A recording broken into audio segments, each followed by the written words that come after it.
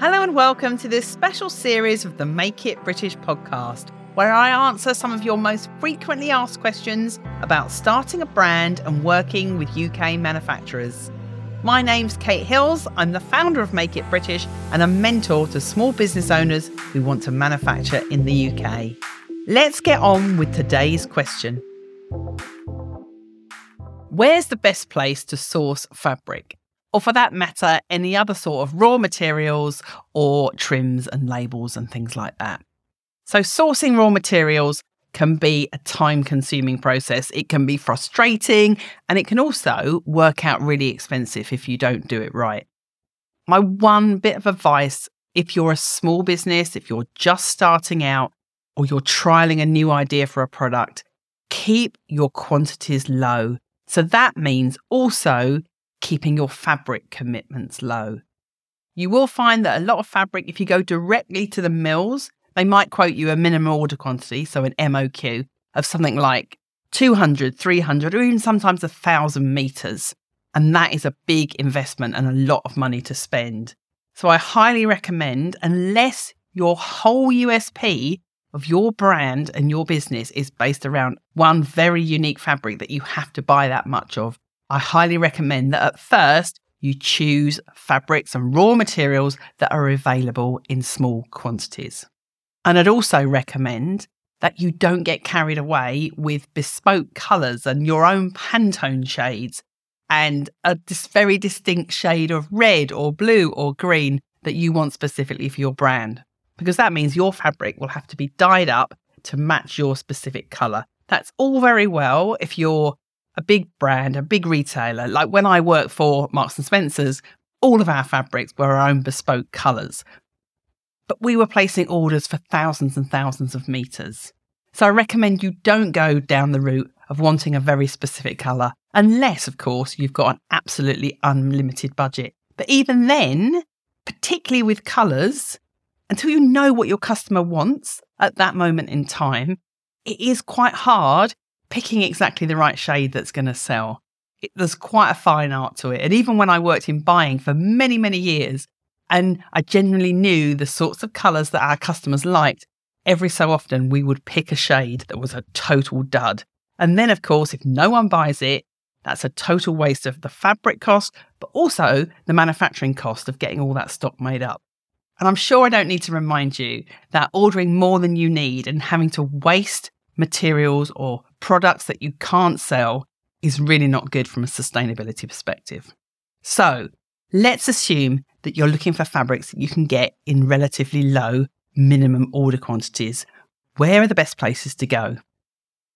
Well, the first thing I would always suggest with any sorts of fabrics, leathers, raw materials is to start with trade shows. There are several that take place in the UK. We've got London Textile Fair, which happens several times a year. There's hundreds of exhibitors there. There's the Textile Forum. You have got the Future Fabrics Expo, which specifically focuses on sustainable fabrics. Or if you want to go further afield, you've got the massive trade fair Premier Vision, which happens in Paris. And if you're looking for leather, there's also Linea Pelle. Because the reason to go to a trade fair, you can see such a broad selection of fabric in one place. And many of the exhibitors at the shows now will tell you there and then what their minimum order quantities are. So you should be able to pinpoint those mills and suppliers that are there that are available to order in small quantities.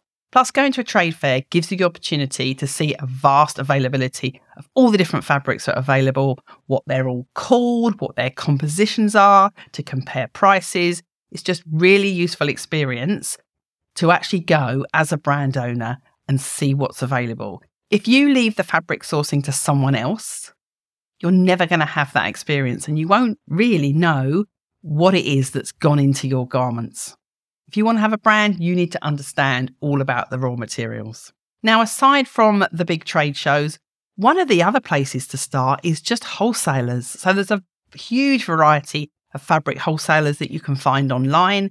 Also in many big cities like London, Leicester, Manchester, you will find fabric wholesalers and fabric retailers that will sell you fabrics in smaller quantities. Yes, you may pay more per metre, but you'll remember, if you're just starting out in particular, or you're testing a new garment, you don't want to buy hundreds of metres of fabric. it's better to buy something in a small quantity and see how it sells. And if your customers love it and that fabric then isn't available, well, then that becomes a limited edition piece and you try and find something else that's similar. I think nowadays people understand that brands are not making the same styles continuously. Like lots of products now are made in limited edition. It makes it that much more special, that much more unique. So if you have got a fabric that you've got in a small quantity that you think won't be available at a later date, use that as a marketing tool and let your customers know that when it's gone, it is gone. And one of the other things that a lot of designers and brands are doing these days is buying dead stock fabric. Now, there's a little bit of a question over what really is dead stock. Really, for a fabric to be dead stock, it genuinely has to be something that would have gone to waste had it not been used and had you not decided to use it. Do you find the lines are a bit blurred these days? And some shops and some retailers are just using it as an excuse to sell fabric that they just had on the shelves anyway and calling it dead stock. True dead stock is often something that some of the bigger brands have bought too much of because they have bought hundreds or thousands of meters and they're selling it on so that smaller businesses can use it. And you often get a really good bargain if you buy a brand's old dead stock fabric. It's a really good quality material and you can get it for a much lower price. So there's various online retailers that sell dead stock fabric. One of those is called Offset Warehouse. All the dead stock fabric they sell is also sustainable. So I'd recommend checking them out or searching for other dead stock suppliers online. And finally, if you are making in the UK and you want to use fabrics that are also woven or knitted in the UK, bear in mind that not all types of fabrics are made here. So for instance, there's no one in the UK that actually weaves or knits pile fabric. So pile fabrics being things like corduroy, velvet, toweling.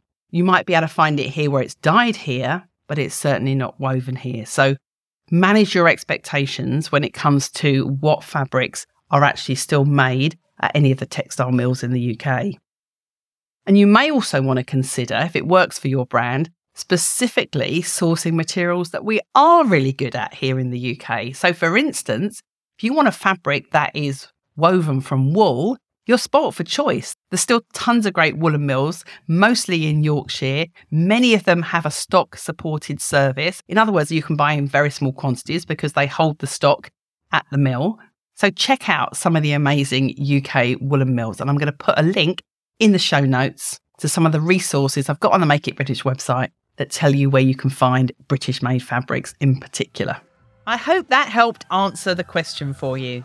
Go to the show notes for this episode where I've provided you links to any further resources that Make It British has on this particular topic. And if you want to start or grow a UK-made brand, I'm here to help. My British Brand Accelerator group mentoring program has everything you need to succeed, including those all-important direct introductions to the very best UK manufacturers. To find out more, go to makeitbritish.co.uk/BBA. That's the letters B for British, B for brand, and A for accelerator. Bye-bye.